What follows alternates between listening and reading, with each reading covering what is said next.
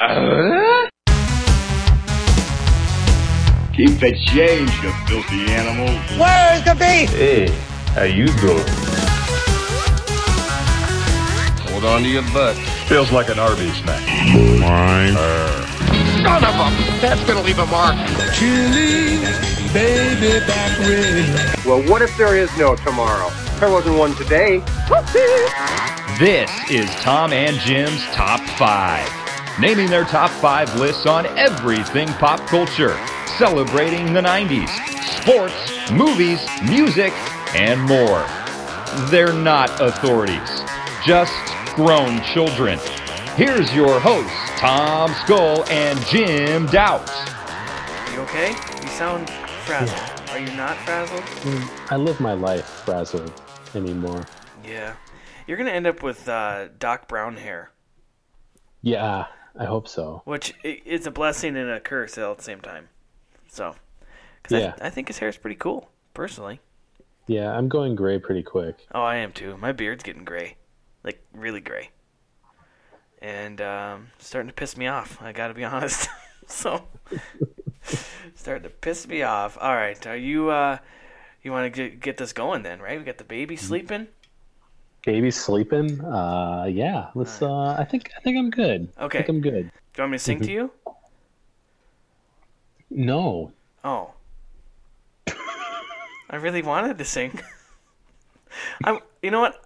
I think one time I sang on here and someone said don't ever sing again. So maybe I'll just follow that advice. All right. Well, let's do this show, Jim. I'm ready if you are. I'm ready. Hello, everyone. This is Tom and Jim's Top 5. I am Tom Skull, and I am joined by... Yeah, thank you. No one sent a middle name in, but I have one for you. In honor of our show last week, you are James Eleanor Doubt. Are you even trying anymore? I'm still stuck on the letter E. Am I right on the letter E? Do you want to even give... Do you want to know? Well, I think I know for sure it's E, because when we were playing NBA Jam for 7 hours, you put in your initials, and I caught it, and I thought it said J-E-D. Wow. Am I right? You were such a sleuth. I'm observant. What a gumshoe. Good job, gumshoes. Where in the world is James Eleanor Doubt? All right. It is an E. You are correct. Okay, so we're on there, but it's not Eleanor, obviously. But well, that was my guess, so I have to wait till next week to guess again. So, but people out there, give us some good guesses. I think Tilda Swinton Doubt was my favorite so far. So, all right. And you doing well, Jim? Got the baby down to sleep? Wife's at work? House to yourself? Party! Yeah. Some of those things are true. Okay, good. We'll let everyone out there guess which ones are. Cool. Well, we're doing a show this week. We are doing our top 5 news stories that define the 90s. This is a very weird topic. This is a weird topic, but when I proposed this topic to you last week, you proposed the car one, which I loved, and so I proposed one to you this week, and at first we were both like, yes, this could be fun, and then we're like, oh man, this could turn serious. But it can be fun. I think we can have some fun with it, but along that staying fun with things, we do need to address, I think, 2 very serious news stories that we're going to leave off our top 5, and because we don't feel right about even trying to joke or be funny. I mean, that's what we're trying to do. We're trying to bring the funny here, Jim. And so let's talk about those right now. Can we do that?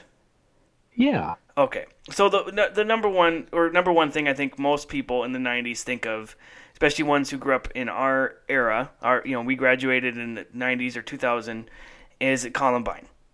Of course. Now, this would be number 1 on my list as news stories from the 90s, and I'm guessing it would probably be yours as well.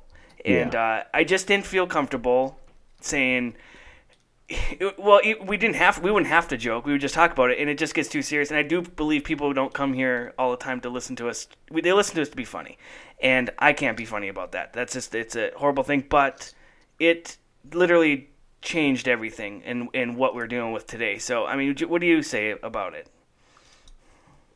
We just had the 19th anniversary just a few days ago. Right. Oh, yeah. Right. Yeah, I mean, it changed everything, not just procedurally how high schools are. Mm-hmm.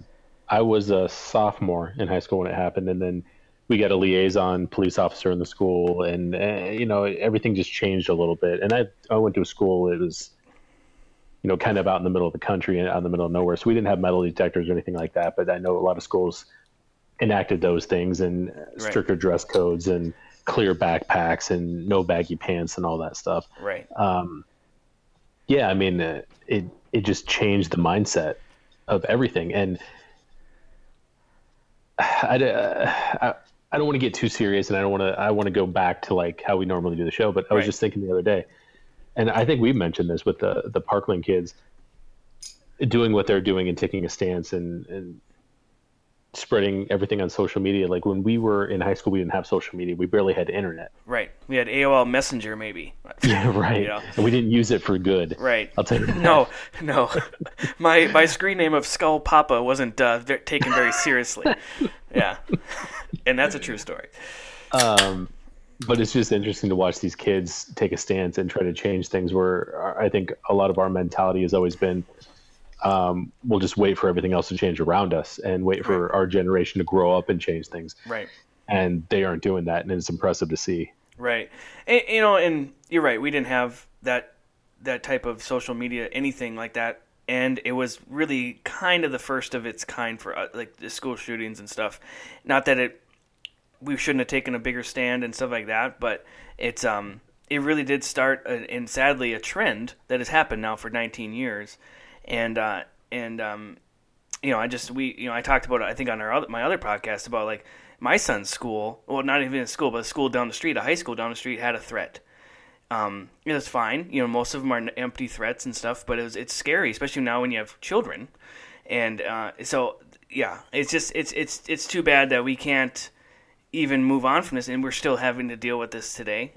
But yeah, I don't really know where I was going with that, but that's kind of a roundabout way of saying why I just can't put this in my list as a funny park. But we want everyone to know that we know this is an important topic, an important news story. So I think, is that it on Columbine? You think that's good? Well, on a lighter side of that, I remember, so that happened obviously in April, and then it was right before finals. So when finals week rolled around, I remember there was a threat on our school, like a ton of other schools around the country.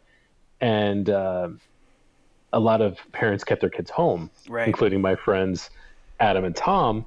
Didn't go to school that day. Adam didn't have to because he was a senior, and you don't take finals when you're a senior second semester, so it's just like you're done. You're just done. So he was at home. Right. And then my friend Tom stayed home with him, and my mom still made me go to school with a threat on the school. Oh no, are you serious? Looking back, I'm like, there was a threat on your school? Oh yeah. Oh wow. Oh man. Yeah, and then I still had to go to school that day and take a final. Wow. Thanks, Mom. Thanks. But the teacher I remember the teacher was like, she goes, if you come that day and you take my test, you will get an A if you just fill out the Scantron. I don't care what's on it. I'm not even going to run them through the machine. Yeah. If you're here and you take the final, you will get an A on the final. That's the least that teacher could do. Yes, it really is. Wow. That's interesting. Yeah, I do. I'm trying to remember if there's anything, from, I remembered this video. I think I was, what year did you graduate from high school? 01? 01. Okay, and I was 2000, so I was a junior. And I remember, people freaking out about it, and people getting mad, like, oh, now we're going to have metal detectors in the school and stuff. And I was like, go ahead. Like, what do I care? Yeah, right. It's fine with me. I'm not the one hiding any weapons, but... but we did get the liaison officers that cracked down on all the stuff you wear and everything, and we didn't go to school uniforms or anything, but I know a lot of schools across the country did, and stuff like that. But yeah, so we didn't feel very comfortable joking about that, and I think I'm glad we talked about it, and we'll get to the funny later. But I think this is an important discussion you and I have had. I don't think you and I have ever really talked about this subject until recently with the Parkland stuff, Yeah. So it's kind of good, and being now in our 30s, looking back, you look at the world differently anyway. So And so the other one is and it's a little too close to home for some of our very dear friends, but it's also it was an attack on our country in the 90s, which was the Oklahoma City bombing. Mm-hmm. And when living in Minnesota when that happened, I was in junior high school, and I remember coming home. I lived 2 blocks from the school, so I'd walk home for lunch, and my mom was home and she had it on, and two of my friends came with me. We watched it. And I've just never seen anything like that, before. Even when the Gulf War was going on in the early 90s, like, it still felt so far away from home, So that one was like, shit, this is only a couple states away, it's kind of weird. And then living in Oklahoma and then having some of our dear friends from there and then going to see the memorial and everything, there's just no way I could talk about this and try to be funny. No one should. No one would. We wouldn't have done that anyway if we left it in our list, but it's so hard. And then of course what happened a few years after that with 9/11, it's a hard one to talk about and to put in there. So what do you have on that?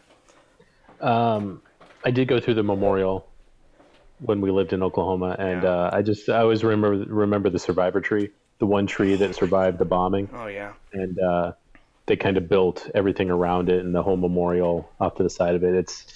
It's beautiful. I mean, it's amazing. If anybody's ever in the area, that's definitely something you should do. Yeah, it's totally worth it. I remember I was living there only a couple months. My parents came to visit, and we lived in Tulsa, obviously, but Oklahoma City is an hour and 15 minutes away. Yeah. And we went to it because my parents wanted to see it. I wanted to see it. We felt it was important, and we just sobbed through the whole thing. It's so heartbreaking, but it's so important. If you are in the area, you should go see it. But with some of our best friends still there and who were there at the time that happened, we're not gonna put that in our top 5 list. But so these are actually, I think, above our top 5 list. These two deserve this little subject, this little talk we just had, I think. So are we good on that, you think?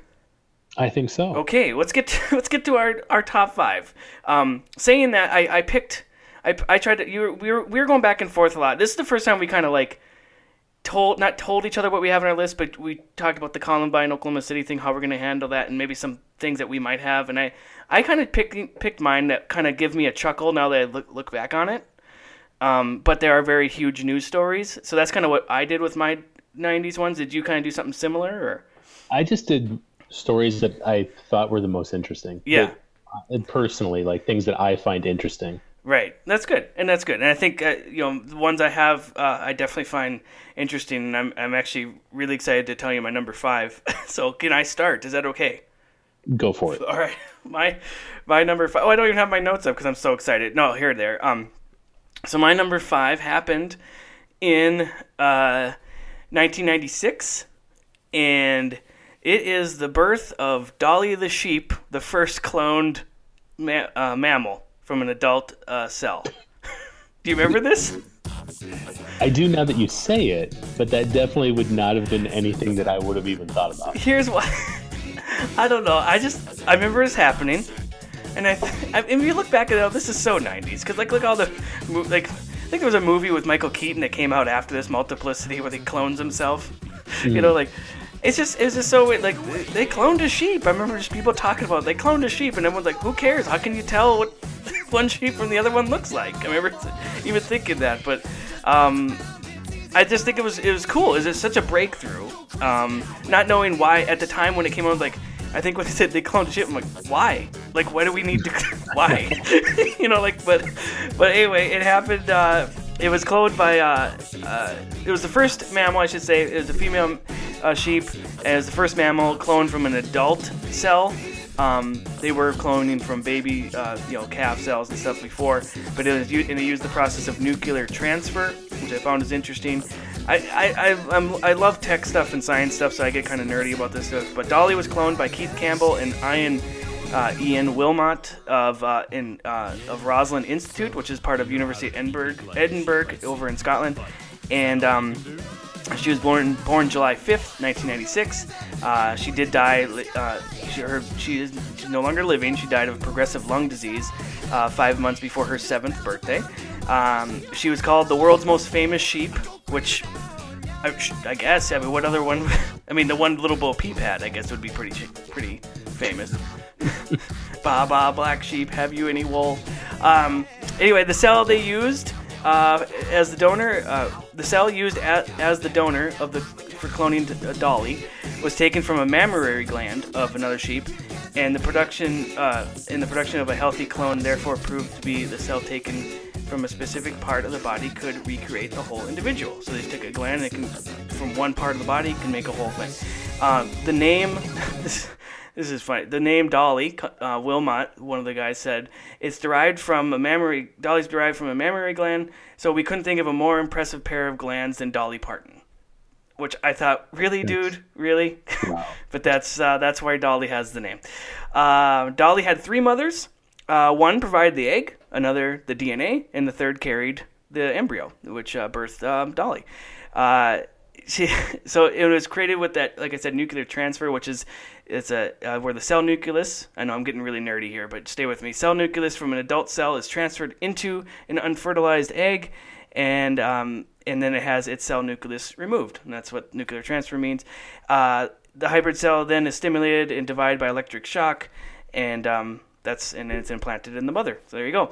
And she was born healthy, and so that made her the first cloned sheep, which is cool. She was on the cover of Time magazine that year, which I remember seeing that, like just a picture of a sheep. It's like, it looks like every sheep. They considered it the breakthrough of the year for science that year, obviously. The thing is, a lot of scientists, we joke around here, but like, it's a clone sheep, why? And like, oh, why are they cloning things? That's scary. But really, scientists look at it more as more of a breakthrough for stem cell research, which is still going on today. So that's kind of like the first foray into that, which that's what they really were, that's why they're really proud of, to be able to do that. So I thought that was kind of cool. She lived her whole entire life at the institute she was born in. I think they did it out of safety concerns and stuff. So she was never an outside sheep or anything like that. She did have 6 sheep or lambs herself. A Bonnie, 2 twins named Sally and Rosie, and triplets Lucy, Darcy, and Cotton. So there you go. She was totally healthy. Everything was fine. She was expected to live 11 to 12 years. She did die at 6.5 years. Some people speculated it was because she was from a clone sheep, but after further tests, she contracted a lung disease, and that's how she died. It had nothing to do with the fact that she was cloned from another sheep. She does have 4 identical clones as of July 2016. Daisy, Debbie, Diana, and Denise. So there you go. So there's more clones being made from her, which is cool. And I just thought it was cool. I mean, if they cloned a sheep, they've since cloned deer and elk and some other animals since then. And just as of this year, this is the first successful cloning of a primate species happened in China. Zhang and Hao Hao. There's the 2 identical clones of a macaque monkey. I think that's how you say it. And yeah, this is pretty cool. Dolly the sheep. You remember Dolly? You don't remember? You remember that, but you just wasn't one you thought of, huh?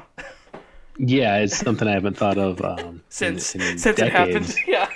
And I definitely just learned more about sheeps than I cared to. Oh, I did too 15 minutes ago when I researched it.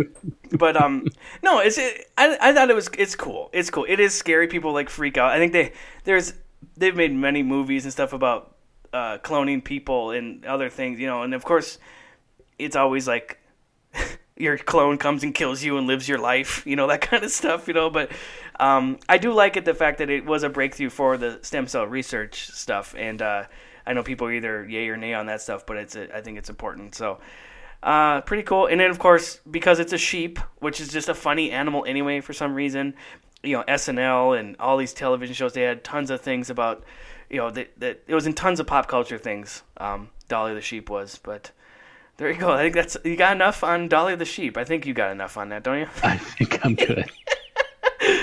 So, all right. Her name is Dolly. 7 months old, she may not be the monster imagined in a science fiction fantasy, yet the cuddly Finn Dorset lamb may represent a major landmark in the history of genetic engineering. On an ordinary farm in Scotland, scientists say a clone was created from a single cell taken from the udder of a sheep. The embryo was then implanted in a surrogate, making an exact genetic copy of its so-called mother.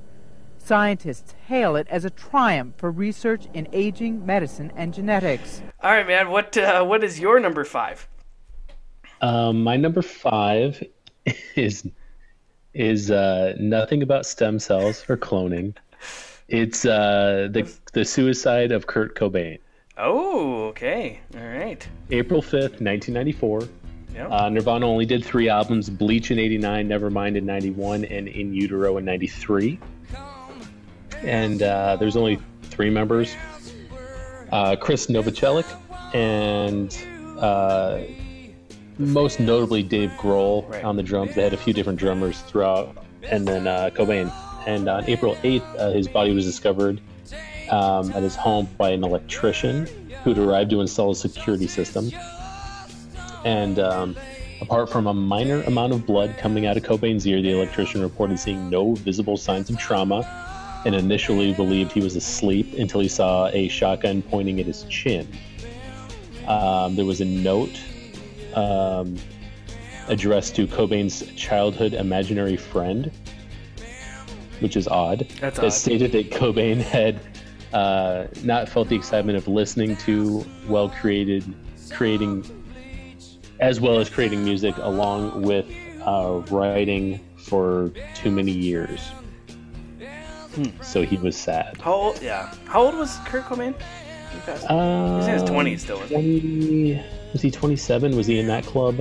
Yeah, probably. It seems like near there. I'm sure. Without looking it up here. But...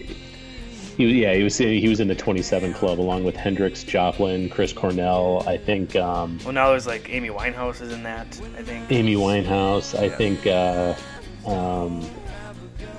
Morrison, I think, was in that club too. Yeah. Yeah, I just pulled up 27. You can just Google 27 club members, and there's a lot of them. So. Yeah, it's very odd. Yeah. This one we talked about this before a little bit when we talked about Nirvana, right? I feel like we've talked about this. What else you got on it? Oh, there's always a controversy or whatever. Right. It was ruled a suicide. We saw his death certificate. His death certificate is at the Rock and Roll Hall of Fame. Yeah, we just saw that. Yeah, it was suggested that he didn't actually kill himself. Now, Courtney Love, who was his wife, who was actress and lead singer of Hole and All Around Junkie, she hired a private investigator and believed that Cobain was murdered as a result of a conspiracy. Bum, bum, bum. Yeah. His theory was written in a couple books and TV shows and a docudrama, and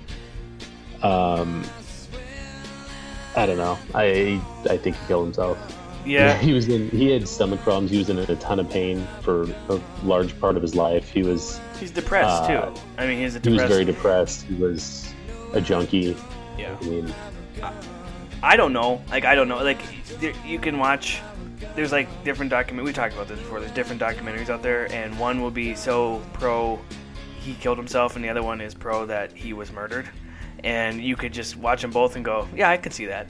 It's just, I don't know which one, so I'm not going to say which one, but most likely he probably shot himself. I think that's what happened.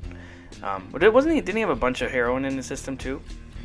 Yeah, I think he had enough to kill an elephant. Well, I think it's also one of the theories that there's no way that he would have been able to inject that much heroin into his body and still shoot himself with a shotgun. Right. Yeah. So crazy. Well, yeah, that's this one as far as defining the 90s though. I mean, this is huge. This was kind of a big shock to, I guess, our age group, because this is the first rock star that we connected with that this happened, Yeah. I mean, I remember coming home. I was in 5th grade. I remember coming home and flipping on MTV and seeing Kurt Loder tell me that Cobain was dead. I mean, I very, very vividly remember that. Yeah, I can still hear Kurt Loder saying that. You just had the distinct what you just and lead singer of Nirvana, Kurt Cobain is dead. It's whoa, what happened? Yeah. Yeah. So, all right, man. Well, that's a good one. That's definitely defining the 90s moment for sure. So, anything else on that? I'm going to fact check myself, because when I Googled the 27 Years Club, yeah, It said people also searched for, and Hendrix and Joplin were in that club, but then I think I said Chris Cornell, and he was 52. And he's the next name on the list on Google. Weird. So I think I just read it. If it makes you feel better, I didn't listen to when you were saying that, so I didn't hear you say Chris Cornell. So no one else did. But it was really more for me because when I listen back to this, I'm going to be like, what the hell? Right. Are you fact-checking still, or should we move on? No, I should just real-time fact-check everything. Do it, yeah, let's do it. I can pull it up here, No, too. I'm good, though. I'm done. You sure? All right. Kurt Cobain, the leader of one of rock's most gifted and promising bands, Nirvana, is dead, and this is the story as we know it so far. Cobain's body was found in a house in Seattle on Friday morning. He was dead of an apparently self-inflicted shotgun blast to the head. Police found what is said to be a suicide note at the scene, but have not yet divulged its contents. Cobain, who was 27, had reportedly been missing for about 6 days, according to his mother. The Los Angeles Times reported on Wednesday that Nirvana was breaking up and that Cobain was planning to undergo drug rehabilitation. A source close to the band told MTV News earlier this week that while that story sounded bad, it was better than what was, quote, really going on. All right, man, my number 4. Now, this one should bring a chuckle to people, a wince of your eyes, and a look into domestic violence. But this is John Wayne Bobbitt and Lorena Bobbitt, and when she whacked off his willy. I don't think I really understood what that was about when that happened. I definitely didn't understand what you hear as because this happened in 93, June of 93. You know, I'm an 11-year-old kid. What I hear is someone got his willy whacked off. You know, like whacked. Shouldn't say whacked off. Bad choice of words. Chopped off. I'm leaving that in. And you know, and that's what you hear. But you know, as I was looking through this story and reading more about it and everything, you know, it was pretty much proven that he was very abusive physically and mentally and verbally to his wife Lorena Bobbitt, and it led to all this and stuff. Not saying you should go out and chop someone's dick off, but anyway. So that's what this. Anyway, let's get out to here. It happened in 1983. She happened one night. She was mad at him. He was sleeping. She got up and went to the kitchen, grabbed a knife, and there you go. Chopped it off. Left the house with it in hand.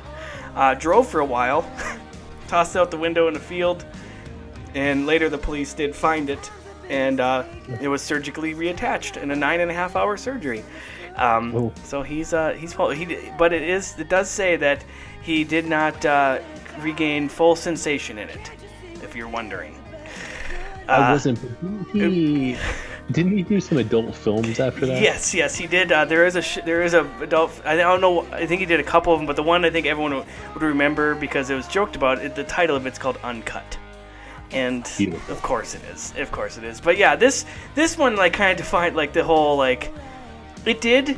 You know, now that I'm older, it did bring light to domestic violence and of course like and not in a bad way, but like it was like.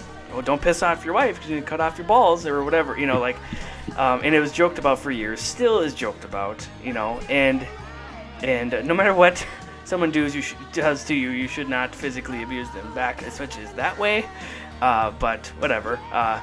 It sounded like he deserved punishment anyway, but yeah, this one is just an odd story, and this just kind of is lived on. So it's like it happened in 93, and it's like throughout the whole 90s people talked about, you know, Lorena Bobbitt. They called it, you know, they had different names for it. I'm gonna Bobbitize you, you know, like they said all this stuff. I remember SNL just having field days for weeks on it, or In Living Color. And I remember a specific skit with Jim Carrey and how nervous Jim Carrey was so good at being kind of goofy, and he was just really nervous every time someone moved. He like freaked out, you know, like it's just one of those things.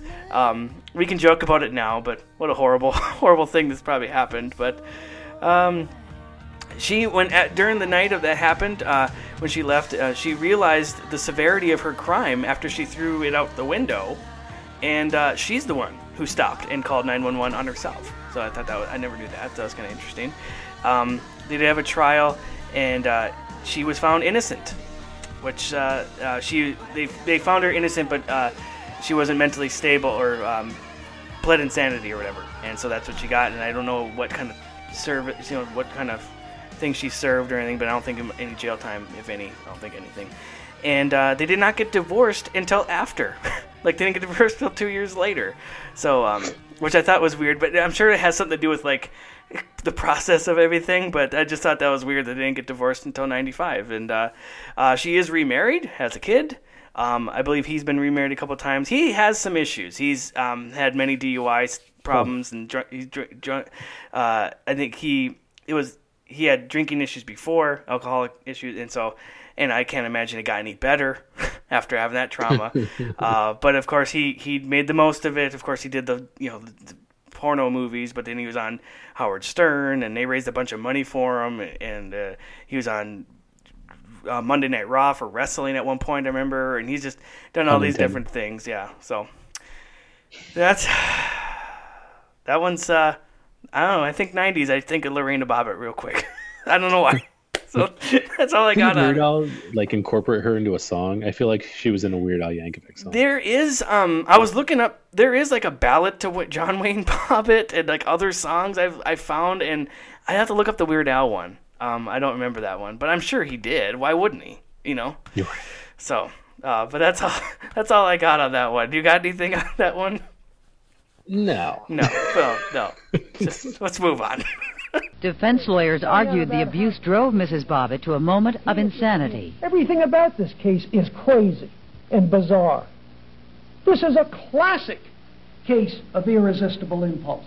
In this case, the impulse is clear. It's anger, and it's to cut off her husband's penis. All right, what's your number 4?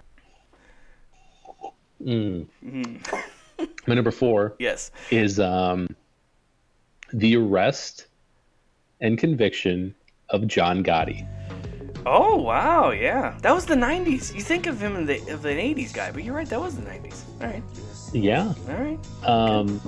They're early 90s, but I'm fascinated with the mob. Yeah. And this is about as big as it gets. So Gotti became the head of the Gambino crime family in New York. He grew up in poverty and turned to a life of crime at an early age, and quickly rose to prominence in the family. And at peak, he was considered one of the most powerful and dangerous crime bosses in the country. Now, the big name besides Gotti in this is Sammy the Bull Gravano, and he's credited with the FBI's success in convicting Gotti. In '91, Gravano turned state's evidence and testified in the prosecution against Gotti after hearing Gotti make several disparaging remarks against Gravano in a wiretap that implicated them both in several murders. Oh. In '92, Gotti was convicted of 5 murders, conspiracy to commit murder, racketeering, obstruction of justice, tax evasion, illegal gambling, extortion, and loan sharking. Oh, just classic. I think you could classic, probably just classic mob stuff.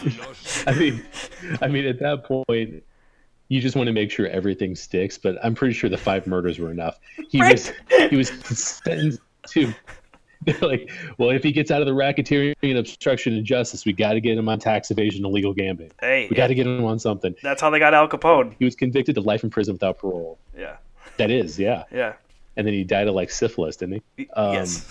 He was transferred to a U.S. penitentiary and died of throat cancer in 2002 in Springfield, Missouri. What I thought was interesting, I was trying to remember this story because, so Gravano did serve time and got out, and he was in the Phoenix area and got back into a life of crime. And somebody was telling me the story when I lived there, and I couldn't piece it all together. It was like somebody we knew, or like a father of somebody we knew. I can't remember the exact story, but this person, what Gravano ended up doing is he got in with like a local kids gang and started using these high school kids to traffic ecstasy for him. Oh. So he was selling like 30 tablets and grossing about $500,000 a week selling ecstasy in the Phoenix area. And somebody, I can't even remember the story, but somebody I knew somehow went undercover in these high schools and like infiltrated his organization and got him, and that's how they ended up getting him on a second conviction. I have a question. It wasn't Yes. it wasn't Johnny Depp in 21 Jump Street, was it? No, but good question. Okay, thank you. Yeah. No, it was somebody. It was like a cop that we knew through work, or like a relative of somebody we knew. Like, it wasn't too far off from somebody that I actually knew was the one who like did this. Yeah, it was pretty interesting, but I can't remember the exact story. Okay. Yeah, but I love. I'm interested in mafia ties, and this was about as big as it gets. And getting his number 2 to flip on him it's just such a great mob story. Yeah. Wasn't Tony Soprano kind of parts of him based on Gotti, or was it based on other mob stories throughout the years? I think it's probably based on like a collection of. Well, I'm sure it's a lot of it. Okay, cool. And I remember it being a movie, an HBO movie in the 90s called Gotti. I remember that. Yeah, but cool, man. Yeah, that's a good one. I didn't even think that was even on my radar. That's a good one. So, thank you. Anything else? No, that's it. That's all I got. The crime boss, John Gotti, has been sentenced to life in prison with no parole. Gotti was said to be the most powerful crime figure in America. He was certainly the most visible and the most flamboyant, and he used to have a reputation for being untouchable. All right, Jim, my number 3. We're up to 3s already. This is good. Plowing ahead. My number 3 is from 1994, and it is the awesome, just drama-filled story of Tonya Harding and Nancy Kerrigan. Oh, yeah. Oh, man. Why? Yeah. I'm sorry, Nancy. It was funny the way you said it. I have to laugh at you. But this was just took the U.S. figure skating world by storm, Jim. This was crazy. Of course, it was going on during the '94 Winter Olympics in Lillehammer. And the incident that we're about to talk about here actually happened before the Olympics started, and it happened. So Tonya Harding and Nancy Kerrigan are both figure skaters. Nancy Kerrigan was figured as the favorite of that year, and Tonya Harding was also supposed to be pretty good, both American, and they were going to go on to the Olympics. And Tonya Harding felt threatened, and so she was accused of hiring somebody, which would be her ex-husband, Jeff Gillooly, which that name is so fantastic for this story, Gillooly. It was her ex-husband at the time, but her self-appointed bodyguard, they were still friends or together, whatever, hired him, Sean Eckhart, and another guy named Shane Stant, who I believe was the one that hit Nancy Kerrigan when she came off the ice after a practice run, and she went behind a curtain to walk to the locker room thing, and suddenly the camera heard her. This was all on film. They didn't see her fall, but they heard her screaming, and apparently someone hit her with a big billy club type thing in the top of her knee. They were trying to break her leg, and it didn't work. She didn't break her leg, and she did recover in time and did make the Olympics and went on and won the silver medal that year. But this was just crazy. This overtook everything the Winter Olympics were that year. Like, no one cared about anything but this figure skating debacle, and it's just chock full of great drama. Absolutely love it. Their lives went kind of a separate ways after, I would say. Nancy Kerrigan was the silver medalist. She didn't win the gold, but she was America's sweetheart for a while, box of Wheaties, all that stuff, and Disney on Ice, and did all the interviews. And Tonya Harding, later, she would say, I didn't have anything to do with it, but then they did find her that she did have something to do with it. She was banned from the U.S. figure skating team, banned from, competing in figure skating. Did what she have to do with it include hiring men to try to break her kneecaps. Is that what she had to do with it? Yeah, that's what basically just making sure. Yeah, she denies that, but yeah, that's what she did. She had to do that. She wanted just making sure we're on the same page. Yeah, we're on the same page here. Harding, she finished 8th that year, and I remember this still back in '94. I remember her doing a run, and she kept falling. Because everyone's watching this. And even if you didn't like the Winter Olympics or the figure skating part of it, you were watching this. I remember her kept falling to her, and she was bawling, and she came over to the judges, and she was showing them her skate. I think she was trying to convince them that something was wrong with her lace or something, so they let her restart. I don't know why I still remember that vividly. Anyway, she didn't finish enough. She finished 8th that year. Oksana Bayul, by the way, from Ukraine, won the gold. So it's all for naught. I mean, Kerrigan didn't win the gold, so what the hell? Who do we care? But it's New York Times has characterized this as one of the biggest scandals in American sports history. I mean, this is probably before. Well, I don't know. What there's been some good scandals after, I suppose, but this was a good one. This was a fantastic one. Kerrigan appeared on the cover of Time and Newsweek that year, or January '94. She got, this only helped Kerrigan. Hurting her only helped her, and everyone loved her.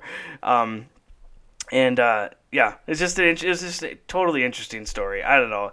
There's so much on it. There's a new movie out called I, Tonya, which won a bunch of awards. It was nominated for a bunch of awards. I don't know if it won much at all. I have to look that up. But interesting story. Tonya Harding herself, like I said, their paths kind of went different ways after the Olympics.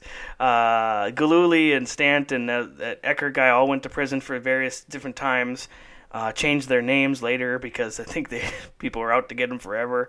Tonya Harding, I think at one point she got into professional wrestling.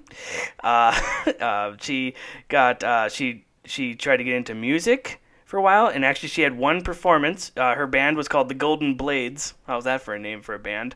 Really? Yes, swear to God. 1995 in Portland, Oregon. They had one performance. They were booed off stage. And she was also in a low-budget action film called Breakaway, which I know is one of your favorite films, which was released in 1996. And here's some good things about Tonya Harding. In 1986, she received media attention for giving mouth-to-mouth resuscitation to an 81-year-old woman who collapsed at a restaurant, in a Portland bar playing video poker. So that she saved that lady's life. That's good. Thank you, Tonya, for that. She appeared on the television game show The Weakest Link, the 15 Minutes of Fame edition. So, wow. And in March of 2008, she became a commentator for the show on True TV called The World's Dumbest. You watch like World's Dumbest Criminals, and I remember watching those, and they'd have like different comedians. It's all like C and D rate celebrities on there commenting, but she would be on there. She had a boxing career in the early 2000s as well, and she was on Dance with the Stars. See, like she got all the. I guess later on she got all the fame, right? Nah, probably not. But well, I think it's because Kerrigan won't speak. Like she won't talk publicly on it at all. No, and she really wants nothing to do with the limelight or the history of it at all. Yeah. Where Tonya Harding has nothing else. No, this is how she has to make a living now. Mm-hmm. But yeah, I mean, people were just enthralled with this story. Just these two girls, like women going at it, even though they weren't fighting through words or anything. It was just implied that Harding's people took her out and all this stuff, and just a crazy story. You couldn't even write this stuff. This is a crazy one. But and we joke, like that. It is bad. Like no one should. I feel bad for Nancy Kerrigan, what happened to her. But that video of her just screaming, "Why? Oh, why?" It's like, oh my God. And it's kind of hurts my ears hearing it. But yeah, that's one. I mean, this one was it's been talked about for years. I can't watch figure skating and not think of this ever. You know what I mean? Like, you automatically think of Nancy Kerrigan and Tonya Harding. And every 4 years. Yeah. There was I think her ex-husband also, I didn't really want to get into this part that much, but he did to get back at her or whatever, probably to make money, released video and pictures of her on their wedding night, and that so she got caught in that too, even after this stuff. So she's had a rough go. She doesn't make smart decisions, it sounds like, but Yeah. So, what about? Do you have anything else on this one, man? No, I don't. No. All right. I don't think she won Dance with the Stars that year. I don't watch that show. Why?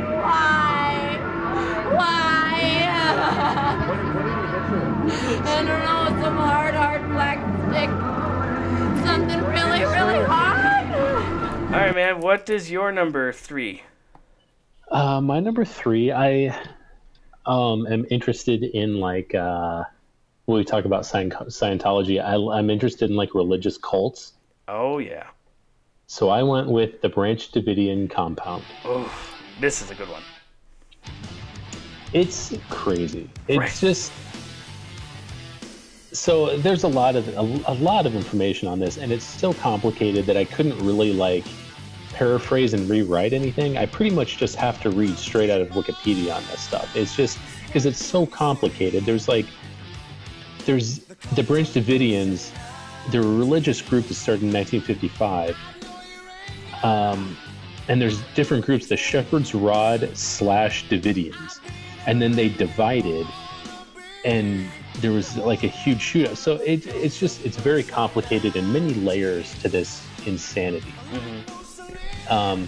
The Branch Davidians are most associated with the Waco siege of '93, and that was the only thing I knew Waco for the longest time. Like when I heard Waco, I thought of this. I didn't think of Baylor. I didn't think of the show on HGTV. I thought of. I was just going to say that one. Everyone thinks of Chip and Joanna Gaines now. Chip and Joanna Gaines. No, I thought of like a lot of other people. I thought of this, and so it starts off. The Branch Davidians,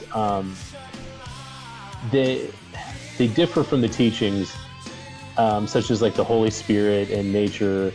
There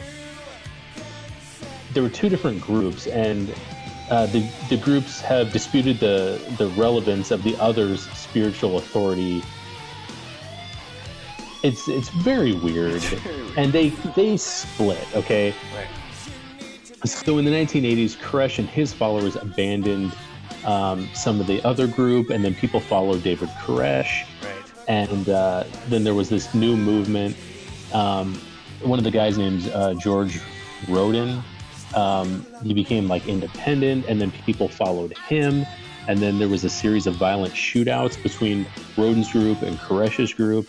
The Mount Carmel compound was eventually taken over by the David Koresh's followers. And then in 1993, the ATF and the Texas National Guard raided one of the properties belonging to the new religious movement centered around David Koresh. And that involved the Branch Davidians. And they were suspected of having a lot of weapons, obviously, because they just had a huge shootout with half of the other sect of this religious insanity. And while climbing a ladder, an officer accidentally shot himself in the leg, which began a 2-hour firefight in which 4 ATF agents were killed. This followed by a standoff with the FBI that lasted for 51 days. The siege ended with a raid that resulted in the deaths of Koresh and 82 of his followers. Yeah. Wasn't it a fire? Didn't they burn the building down? Yeah, I think they did. Yeah. I think eventually they did, yeah.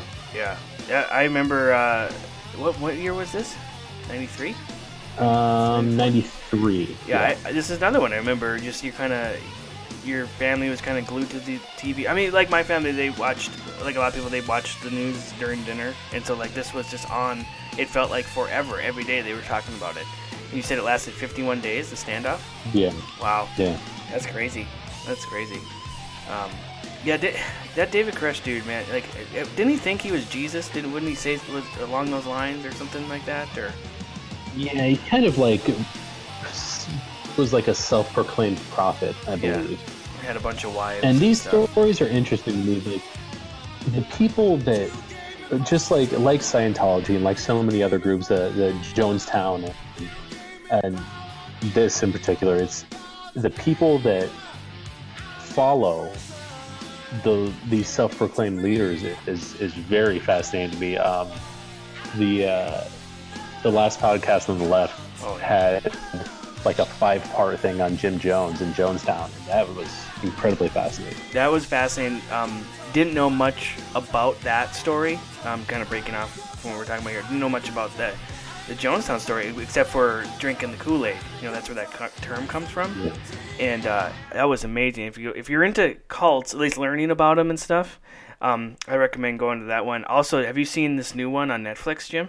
The Wild West Country? Have you heard about that? I haven't, but I've been waiting to watch it. Well, Dana started watching it, and so I kind of jumped in the middle. It is fascinating. I think it's only a 6-part deal. I think it's only 6 parts, and oh my gosh, it is so fascinating. And it happened in the early 80s. I had no clue. I'd never heard of it until Netflix came out with this series. I have a friend at work who says, he always likes to say, cults are so in right now. And he doesn't mean like they're cool. He just means like they're right now. There's people out there just telling these stories of these cults from over the years in such a fascinating way. And he's right. It's so fascinating. Like the Going Clear thing we talked about on with Leah Remini for Scientology, this Wild West Country, that Waco stuff. It's just amazing stuff. Yeah. And I am the same way as you. I am fascinated by the people that follow these people. Like, that's more interesting to me than the one guy or woman up there who's leading them. It's the people who have bought into this quote unquote bullshit or whatever. And it's amazing to me. It's amazing. So yeah. Wow. Yeah. What else you got on this Branch Davidian thing? Nothing. I don't think I have anything else on that. Right. Something else came to mind when we were talking about all the other different cult type activities, but it slipped. I don't remember what I was going to say. Yeah. People in Waco, there's plenty of great people from Waco. We mentioned Chip and Joanna, but Baylor University is there. So this shouldn't be the only thing Waco is known for, but it was for a long time. So good one, Jim. All right, man. Good number 2. I'm number 3, and now we're on number 2. Hello, everyone with us so far? So, what happened? All right, man. I think you might have left this one off your list because we kind of talked a little bit about it, and but this one is so big that I have to put it on here. And it's the Bill Clinton Monica Lewinsky scandal. Of course. It's yeah. Wow. And this happened in 97, 98. I mean, it was going on. The relationship they had, was from 95 to 97, and they came to light in 98. So we were in high school at this point, and well aware of who the president is and what you should be doing and all this stuff. So it was big. It was big. And Bill Clinton, the case is, if you don't know, Bill Clinton, president of the United States at the time, was accused of having what do they call it? Well, it's cheating on his wife with this intern. He had a bad, adulterous relationship with a 22-year-old intern at the time, Monica Lewinsky. And like I said, it came to light in 98. And it was, Clinton for a few days ignored it. The whole White House staff ignored it when people were being asked about it. And when he was doing a speech on television, I do remember this now. I remember watching this. He ended his television speech with, he said, I want to talk to some of the American people right now. He looked at the camera and you believed him when you looked at him, and he's like, and the famous, I did not have sexual relations with that woman. And I remember my mom goes, I think I believe him, and I get it, because back then, this is 98, this is early internet stuff, this is early, and why wouldn't you? At that point, he was one of the best presidents we had, as far as, everyone liked him, Republicans, Democrats, and so it's like, okay. And then a few days later, it came out that, no, he did. No, yeah, he definitely had sexual relations with that woman. And then it went into a trial, and he was, she led to charges of perjury, and he eventually was impeached, but he was impeached, but he didn't have to leave office. I forgot how that all happened. I don't know if you remember, but... Yeah, I remember how that happened. Yeah, so I remember him asking the question. Somebody asked him something in an interrogation type deposition or whatever, I don't know. And he said, it depends on what the definition of is. Well, I read about that. It was it and is, it was both of them. He Bill Clinton is a trial lawyer. That was what his before he got into politics, he's a lawyer. And so he used his skills as an attorney to turn their questions on him to make sure he was not going to get convicted. And it worked. He was later fined in a separate obstruction of justice case. He did have to pay like a $90,000 fine, and his license to practice law in Arkansas was banned. Like, he couldn't do it. He was going to go back doing that after being president. Like, it was kind of a slap on the wrist, But it was interesting. And at the time of all this, of course, there's Democrats and Republicans and religious people and non-religious. Everyone's kind of saying what they think of this. And his approval rating, I don't know how much you believe in approval ratings, but it's pretty popular these days of people talking about it. His approval rating at this time was still 73% among Americans. So, that is ridiculous. Isn't that crazy? 73% is unbelievable. No one's had that high. Obama never had that. No. No one's had that high of approval rating. People loved him, and they kind of it is glossed over a little bit when you talk. It's almost nowadays, now in the last 3-4 years with the Me Too movement and all this stuff, it wouldn't be as glossed over. But before it was oh, that's Bill Clinton, ha ha ha. And it's it was just kind of he's this good old boy, whatever. And it was just kind of swept under the rug. And he finished his term, and that was it. Interesting stuff. The scandal, it was known by many names. I love these. The media just loves the names. There was Monica Gate, Lewinsky Gate, Tailgate, which I thought was interesting, Sexgate, and Zippergate. So basically anything with gate, and of course they're joking about the Watergate scandal. So is the inappropriate relationship was confirmed, and his marriage to Hillary Clinton survived the infidelity. But we probably know why it survived, because they both have aspirations for different things as far as her political career and stuff. But maybe not. Maybe she forgives him and whatever. That's their personal thing. But I am shocked that they're still together. But whatever, because this wasn't the first time he was accused of being having relationships with other women. There was the whole Paula Jones thing and all that stuff. So, and of course this came, this made famous the joke with the blue dress. The blue dress. I remember SNL did a lot of stuff on this. I mean, everyone was joking about this. One of my favorite SNL skits, one of my favorite Will Ferrell ones, was Will Ferrell. I think was portraying Saddam Hussein, and he was talking to Molly Shannon, who was portrayed Monica Lewinsky, who had that beret on. That was the big thing with Monica. And they're joking and talking they're like teenagers. They're on each other's bed and go, "Hey, Monica, how you doing?" It was just stupid. It's they're like teenage friends. And I just remember that one so much. But anyway, it was just this one's huge. This is absolutely huge, and not the first time a president or a politician of such power was involved in situations like this. Not the last time, of course, but the first time in the modern internet media crazed era, I would say, that we live in. So it really took off. And what do you remember? I remember having discussions in school about it. What about you? No, we did not discuss it at school. We didn't discuss it in my household. It was really not addressed whatsoever.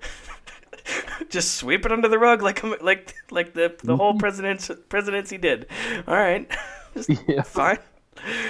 So your parents were some of the 73%, I guess. Just like everyone, they love. I think my parents liked him. I don't really know. My parents are very weird politically. Well, we don't. They're very they're really politically non-existent. Right. But it doesn't really matter because they live in Illinois, and that's a Democratic state, and it always will be. So it really doesn't matter what they vote. Right. I live in Minnesota, and I think it's been blue for a very long time. So, but anyway, let's not get into politics. But this, so that's my number 2. I don't know how I could leave that one off. That one had to be on there. But I want to say one thing to the American people. I want you to listen to me. I'm going to say this again. I did not have sexual relations with that woman, Miss Lewinsky. I never told anybody to lie, not a single time, never.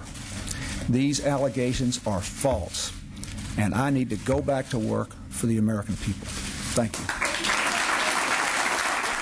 All right, Jimbo, what's your number 2?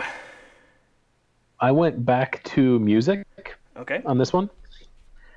And I did the East Coast, West Coast hip-hop rivalry, specifically Tupac and Biggie. Yeah, that's a good one.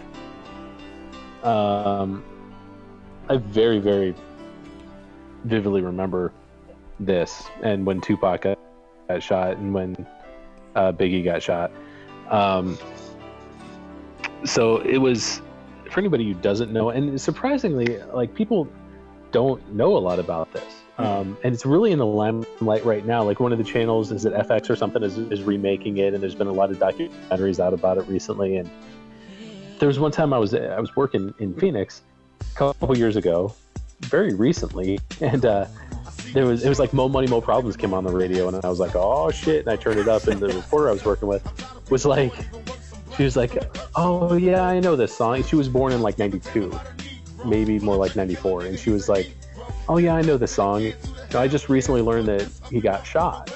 And I'm like, are you effing kidding me? Like, how do you not know that? Right. And she's like, well, she's like, well, I was born, in the early to mid 90s. I just didn't know anything about this. And somehow, I can't remember how I brought up Kurt Cobain.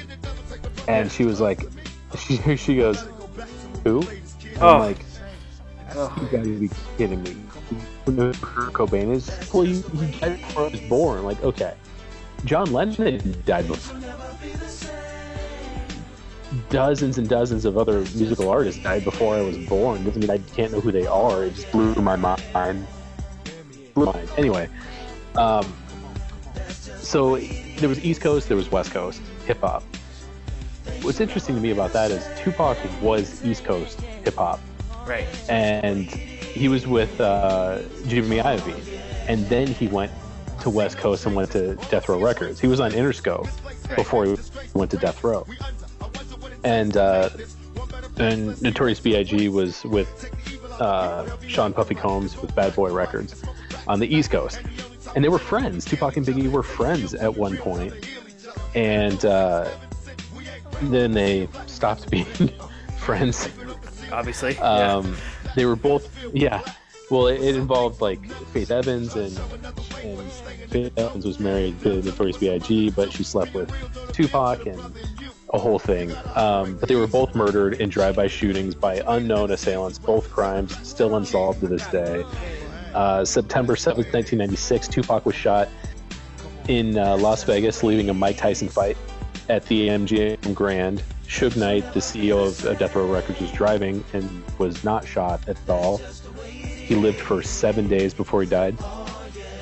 And 6 months after that, March 9th, 1997, Notorious B.I.G. was killed in a drive-by shooting, also by unknown assailants in Los Angeles. And he was told not to go back to the West Coast. Don't go to L.A. Something bad's going to happen. And he went to the West Coast, and he was killed. Yeah. So it's everything speculative. Were they related? Were they not related? Did rival coast kill the other one? Are they completely random? Nobody really knows. Somebody knows. I don't know. Well, I remember this so much. It's like, this was crazy. This was like, it's like stuff a movie was made of, and then suddenly it's really happening. Yeah. Like, we shot this guy, and then so 6 months later they're gonna shoot the other guy. It was nuts. It was crazy. It was just weird. Yep. Yeah, and wow, this is a good one. This kind of changed the whole East Coast West Coast rivalry as far as rap music goes. It brought light onto it. It brought a bad mark on it. It kind of changed a lot for that type of music. Yeah, it really did. And then Sean Puffy Combs, who was always the CEO of Bad Boy, put out his own album. After that, the major single he put out with was "I'll Be Missing You." Right. Sample from The Police, and I still have it. It was like a 4-track EP. That song was on, and then he came out with the Puff Daddy and the Family No Way Out album, they had like everybody, Foxy Brown and Little Kim and Mace, and everybody was on that album. And he's supposed to be coming out with a sequel to it. They've been talking about that for like a year now, the No Way Out 2 album. But that's what launched him into the music. He didn't have his own albums out before Biggie died. What else you got on this? I can probably talk for hours on this, but right. that's kind of the just very basic overall story. The rivalry, both of them killed, solved. You know, I really like 90s hip hop, so this was really interesting to me, and the whole backstory was really interesting to me on this one. Yeah, that's good. Good pick, Jim. Good job. I like it. Hi, I'm John Norris with an MTV News breaking story. We're outside of Peterson's Automotive Museum in Los Angeles, where the 24-year-old rap artist known as Notorious B.I.G., Christopher Wallace, was shot early Sunday morning and later died of gunshot wounds at nearby Cedars-Sinai Medical Center. All right, Jim, my number one, which I know you know what it is, and yes. I'm curious on your number one because I think yours is different than mine. Definitely. And mine, mine is the O.J. Simpson murder case. Yes. This just was the case of the century for the century, but it was definitely what overtook the 90s as far as crime of murder, the crazy media coverage of a case, and the chase in the white Bronco, everything. This had so many different elements to it. This was just a huge deal for a couple of years, and has continued to live on, and people talk about it to this day. And I'm shocked you didn't put this on, but I'm curious what your number one is, but I know you'll be able to contribute a lot on this one. I'm assuming, right? Yeah. Yeah. Okay. Well, I don't know if there's anyone out there who doesn't know, but O.J. Simpson was accused of murdering his ex-wife, Nicole Brown Simpson, and her friend Ron Goldman on June 12, 1994. And, well, to be fair, though, he was only accused of doing it because he effing murdered them. Right. Yes. It's yeah. like, Can we get our thought on that out right away? I'm in the camp of he murdered them. Okay, I don't know where you stand on this, Jim. Yeah. You know, I've watched a lot of documentaries on this. Like, somebody just did a whole documentary series on it that we watched, and then there was like the FX show on it that we watched. But the thing is, it's broken. Everything we watch, like documentary-wise, on the O.J. Simpson trial, breaks us down racially. Right. It's like it was a very racially divided situation, and it was coming off of Rodney King and the LA riots, so the country was very, very racially divided. It still is, but basically the way that it's laid out in everything I've watched says, if you're white, you think he did it, and if you're not white, then you don't think he did it. Right. Yeah, you're absolutely right. It's as simple as that, which is not correct. I happen to be white. Right. So OJ murdered them. Right. I guess. That is what I believe. Yeah. I mean, I'm white too. I don't think because I'm white is the reason I think he murdered them. I just think he murdered them. I think he murdered them because he murdered them. Right. This was so crazy. This was absolutely crazy. I remember this, like, because this happened, and I remember when it initially happened, you heard about it. You know, I was young. This is in '94, so we were 12. I was 12. Well, you were 12 too. And it was just like, it didn't register when you're 12, like, okay, that's weird, because one, you didn't really know who O.J. Simpson was unless you're a huge football fan, and a football fan of the 70s, like, you know, that, and you just knew him as the guy who talks, you know, he was a commentator, I think, for CBS or something, but I knew him more for the Naked Gun. In the Naked Gun movies, yeah, and he also, I remember him being in, like, budget car rental commercials or something like that. I remember that. But anyway, like, so that happened on June 12th, but what really got everyone sucked in, that this case just turned nuts, was 5 days later on June 17th of that year, when he was supposed to turn himself in, and suddenly he didn't. And 5 hours, because for 5 hours they didn't know where he was, and then suddenly he was involved in a very low-speed pursuit in a white 1993 Ford Bronco SUV driven by his friend Al Cowlings. I'm AC, you know who I am. I'm AC, you know who I am, damn it. Yeah. Meanwhile, the dispatcher's like, what? Who? It's like, I play for USC. Yeah, no one cares. Yeah. But it was so weird. It was going like 25 miles an hour on, I don't know what highway it was, what interstate or whatever, but it was in the middle of LA. And I remember them breaking into the 1994 NBA Finals that were going on the same time. Oh my god! And they were Yeah, there's a great 30 for 30 on that. It's amazing. That's an amazing 30 for 30. It was like, okay, so it was like Ken Griffey Jr. was breaking a hitting record. Yeah. It was what's his name? Was it Arnold Palmer's last PGA Tour? Yep. It was like then Houston Rockets and the Knicks, I think, or something like that. Yeah, the Knicks, and then the Rangers were having their parade. Oh, because they just won the Stanley Cup. Yeah. And there was something else went on too at the same time as the OJ chase. I forgot about that. Yeah, if you're a fan of 30 for 30s, this one is very different. But I love the way they did it because they broke it down minute by minute what was going on simultaneously with the chase. It's an amazing one. Go check it out. It's very cool. But yeah, I remember watching the fight. My dad's a huge NBA fan back in '94. You watched what was on, and we were watching the basketball finals, and they kept breaking in, and you see this white Bronco followed by like 38 cop cars, and like all these helicopters in the air, for media helicopters. There had so many up there, and there's one. The chase went on for so long. There's a story about one station's helicopter ran out of fuel, and they let another station let them just use their feed because they're like, well, why not? We're all showing the same thing. So so which is kind of crazy because I think at one point they said they had 11 helicopters up in the air following this thing, which I don't know how that if FAA even allowed that, but whatever. The event was watched. The event, I would say this event of the car chase was watched by estimated 95 million people. That's amazing. The pursuit, arrest, and trial were among the most widely publicized events in American history. It spanned 11 months.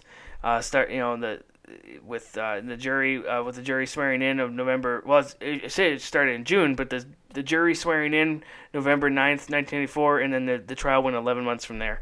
And the statements were read in January of 95.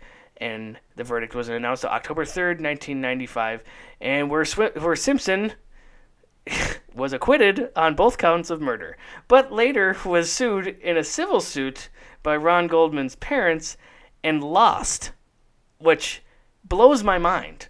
That doesn't make sense. He lost, and they were awarded like $35 million, which they have seen hardly any of that money, by the way. So don't say, oh, at least they got money, no, their son's still dead, and they've gotten nothing. So, but yeah, it's just crazy. Going back to the car chase, Domino's Pizza benefited. They said this was the highest pizza delivery sales they've ever had, and they were just as large as Super Bowl Sunday of that year. So I thought that was interesting. People were glued, absolutely glued to their. I mean, I'm talking about the whole OJ trial, but this specific event I think is what really is more of what I want to talk about. It was just crazy. People were lining the streets, and you're right. There was that division of black and white and Hispanic people. Every time they would interview someone, if there was a white guy, he's like, well, I think he did it. And then the white guy was like, no, man, OJ's fine. It was just the way. And they would find, I'm not trying to be racist, but they would find the white guy who sounded like that, and they'd find the black guy who sounded like that. It was horrible. It was just like, it just made you, it's like, really, come on. And, but yeah, it was crazy. And I remember they did the same thing when the verdict was read. They showed people gather around TV, and it was all white people, and they're like, mad he was acquitted, and then they showed all black people, and they're happy. It was just like, oh man, you're not helping here. But just amazing. It's just crazy, absolutely crazy. OJ could not get. I mean, over the years, he could not get out of his own way with this. He tried to come out with a book called. Remember this one called "If I Did It." Yeah. Okay. Or just, you mean your account of actually what happened? Isn't that what the book is? Right. And then he has gone bankrupt, and he had to sell a lot of his stuff, including his Heisman Trophy and stuff. And I can't remember which year, I didn't write it down, but was caught robbing someone who has some of his old stuff to get some of his stuff back. Oh, yeah. Finally went to jail for that. That's what he went to jail for. And he served time in prison, which I believe now he is out, I think. I think so. I might be wrong. He was released. That was recently, I think. Yeah, within the last year, I feel like. Right. And just insane. This trial was crazy. I mean, we could go on and on about this, but there was, Judge Ito, which was I think Judge Ito and Marcia Clark, who is the prosecuting attorney, they're the ones that were joked about the most as far as on SNL or other skit show stuff. You always have Mike Myers played Judge Ito, had a little beard on, and I forget who played Marcia Clark, but she had this mom hair, and then suddenly one day she got a makeover. I remember that, and came to court, and that's all they talked about. Yep. Like, let's not talk about the case. We're going to talk about Marcia Clark's makeover. It was this. I don't know if this is what created Court TV, that channel, but it certainly might have. It was crazy. It was just absolutely crazy. This whole thing was nuts. It was a circus, literal court circus. So, I don't know. We can go on and on about it, but what else? Do you have any more things about it? Gosh, I remember watching The Verdict in school. Yeah, me too. I was in junior high. I remember watching that. I asked my mom recently if she kept this. I think she threw it out, but I remember going to a bookstore and looking through their humor section and finding it was a book I bought, but it was like a legal notepad. Okay. And it was supposed to be like all the doodles and drawings that OJ drew through the trial. Oh my gosh, are you serious? It was hilarious. It was so funny. It was like doodles he drew and like notes that he wrote to his lawyers and would slide over to them. And it was just a whole legal notepad of hilarious stuff. I wish I could still find it, but I can't. A couple of things I wrote down. I remember. I didn't even research this. I just distinctly remember about this stuff.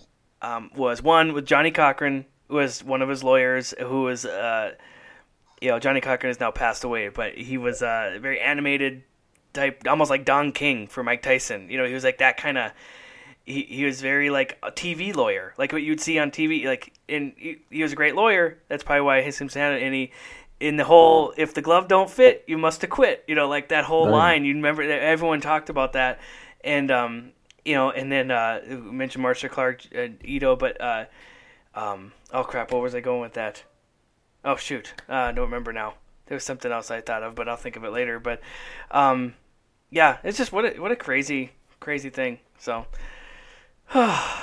The juice is loose. That's the other one I was remembering. That's what they kept saying. The juice is loose. Oh, this is this. On SNL, the day after whatever the Saturday after he was acquitted, Norm Macdonald was the host of Weekend Update on SNL. And he just started off. He goes, "Well, this just in: murder is now legal in the state of California." That's the one I remember. What were you gonna say? I'm looking at it's OJ's legal notepad. I've just found it on Amazon. Okay. And it's hilarious. It says like private property of OJ Simpson, but it looks like a junior high. Kids writing all over it. And it's got like a girl holding like the scales of justice. And then at one part he's got a skull and crossbones, and it says, "Keep your hands off or I'll kill you." Ha ha. Gosh. Oh my god. Oh man. Funny. And then, we didn't even mention Kato Kalin, but let's not even go there. Let's not his house guest at the time. What a crazy story. All right, that's enough of OJ, I think. Bizarre happenings in Los Angeles, and it all began with charges laid by L.A. police against O.J. Simpson in connection with the brutal slaying of his ex-wife Nicole and 25-year-old Ron Goldman. Simpson, charged with the 2 counts of murder, was supposed to surrender to L.A. police at 2 Eastern this afternoon, but failed to show up. He is now considered a fugitive from justice, and police are on the hunt. A car left O.J. Simpson's house, apparently on its way to the police station. Unconfirmed rumors had Simpson himself driving. According to L.A. Police Department, Simpson was indeed supposed to be on his way. Things went wrong from there. All right, Jim, what do you got for your number one, man? My number one is another cult. And I don't know if it's one a lot of people even remember. Maybe you do. I don't know. Do you remember the Heaven's Gate? Oh, yeah, that's an honorable mention. Hale Bop, right? Hale Bop comic. Yeah, that was on my honorable mentions list, yes. Yeah. Heaven's Gate. There was just a podcast released about Heaven's Gate. It was like a 10-part. Okay. Heaven's Gate was an American UFO religious cult based in San Diego. Okay. Take that all in. Right. It's founded in 1974 by Marshall Applewhite and Bonnie Nettles. I gotta Google these people because the sight of Marshall Applewhite still gives me chills. Oh yeah, definitely does. Now Bonnie Nettles died in 1985, so she didn't take the journey that the rest of them did in 1997. March 26th, 1997, the police discovered the bodies of 39 members of the group who had participated in a mass suicide, wait for it, in order to reach what they believed was an extraterrestrial spacecraft following the Hale-Bopp comet. Yeah. Well, Jim, who's to say it wasn't there? Oh, wait, science. Science says it wasn't there. Right. Okay, sorry. Answer my own question. Damn you. Yeah. Okay, so oh, God. The members believed that Earth was about to be recycled, meaning it was going to be wiped clean and renewed, and the only chance of survival was to leave it immediately. Okay. So. I'm sorry. I'm so glad you put this as your number one. This is perfect. It's so fascinating to me. I just love this type of stuff. So Marshall Applewhite claimed that the UFO was trailing the comet. He persuaded 38 followers to commit suicide so that their souls could board the craft. Applewhite believed that after their deaths, the UFO would take their souls to another level of existence, which he described as being both physical and spiritual. Okay. I don't even know. This is the best. In October of 1996, the group purchased alien abduction insurance that would cover up to 50 members and would pay out $1 million per person. Who sells that? Someone trying to make their quota. Someone trying to be like, hey boss, look what I got for the month end. Yeah. I mean, how does that happen? I don't even know. That's not like State Farm's not giving that out. Not anymore. They had to pay out $52 million. Okay. So the members took phenobarbital mixed with applesauce and, just for a kicker, washed it down with vodka. Well, yeah. It's good stuff. Yeah, I call that Friday. Right. Additionally, they secured plastic bags around their heads, and after ingesting the mix to induce asphyxiation. Authorities found the dead laying neatly on their bunk beds, faces and torsos covered by, you probably remember this image, by a square purple cloth. Yep. And they're all rocking the same black Nikes. Yeah, they're all rocking like the stereotypical Italian mobster from the early 90s, like track suit and tennis shoes. It was weird. That's kind of nice they all had the same uniform, though. The armbands on. Right. They had armbands, but then the patches said Heaven's Gate Away Team, which was a nod to Star Trek. Right. And I'm a Star Trek fan, but these people were fucking crazy. Well, since you're a Star Trek fan, also among the dead was a guy named Thomas Nichols, who was the brother of Peter Nichols. Is it Peter? No. Sorry, I'm kidding. Nichelle Nichols, who was Uhura in Star Trek. Yeah. Her brother was in Heaven's Gate. Yeah, that's sad. It's too bad. So, wow.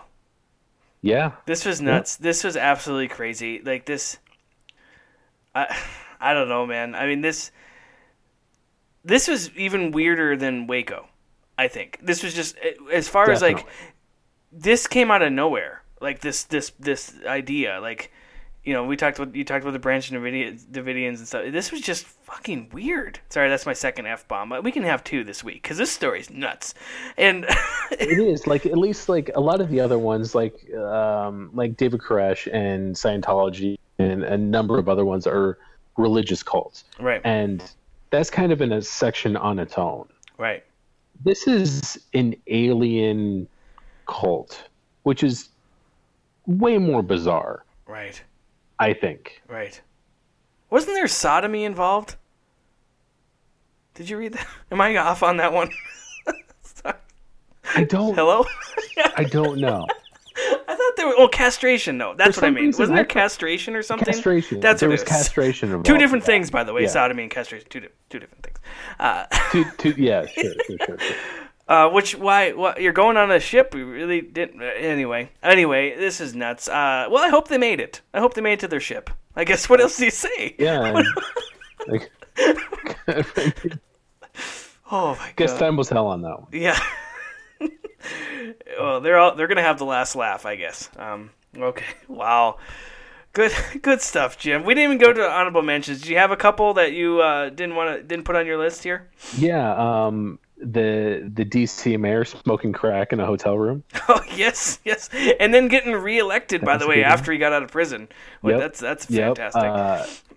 Jeffrey Dahmer. Yeah. The Unabomber. Yes, I had that one on my honorable mentions. Yeah. If we're going sports, the Maguire-Sosa home run race was huge. Yeah, it was huge. Yeah. And the 1992 Dream Team. Oh my gosh! See, we could do a whole sports one, just because of that. Yeah, the 1990 greatest basketball team ever assembled. I had President Bush puking on the Chinese Prime Minister.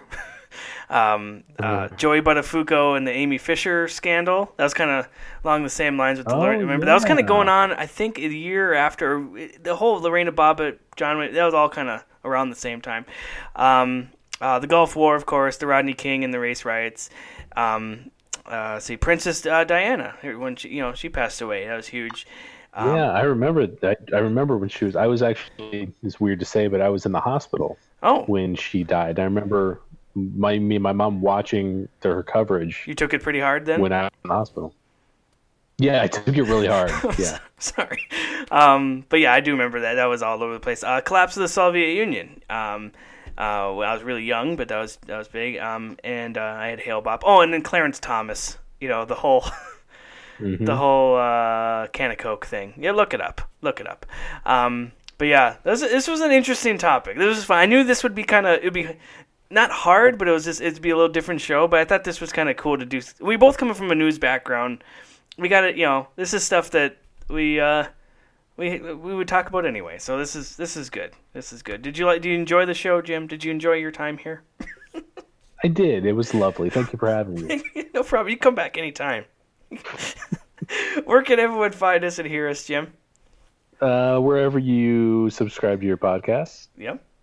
And all the social medias. There you go. We're there. There you go. Tom and Jim's Top 5. Just look for us. Find us on Gmail. You can email us at Gmail too. Next week, Jim, I think we decided already we're gonna do our top 5 rock bands, or are we gonna do songs? I don't remember which one we picked. Bands. Okay, top 5 rock bands. Yes. So that'd be fun. And not from any, that's just span the whole era, right? We're not doing this 90s or anything, we're just doing everyone. Just doing rock bands, and no limitation. We're not breaking down rock. We're not going to do it's just rock. You can do heavy metal, you can do goth, you can do, whatever crazy stuff comes out of Sweden. It doesn't matter. It's just all rock, whatever you want to do. The best stuff comes out of Sweden. We already know that, Jim. Yeah. Just death metal. This will be fun. We haven't done a music one for a little bit. I'm excited about it. This will be good. All right, man. Well, I will let you go. I will talk to you, I don't know, I'd say about 5 minutes. I'll be here.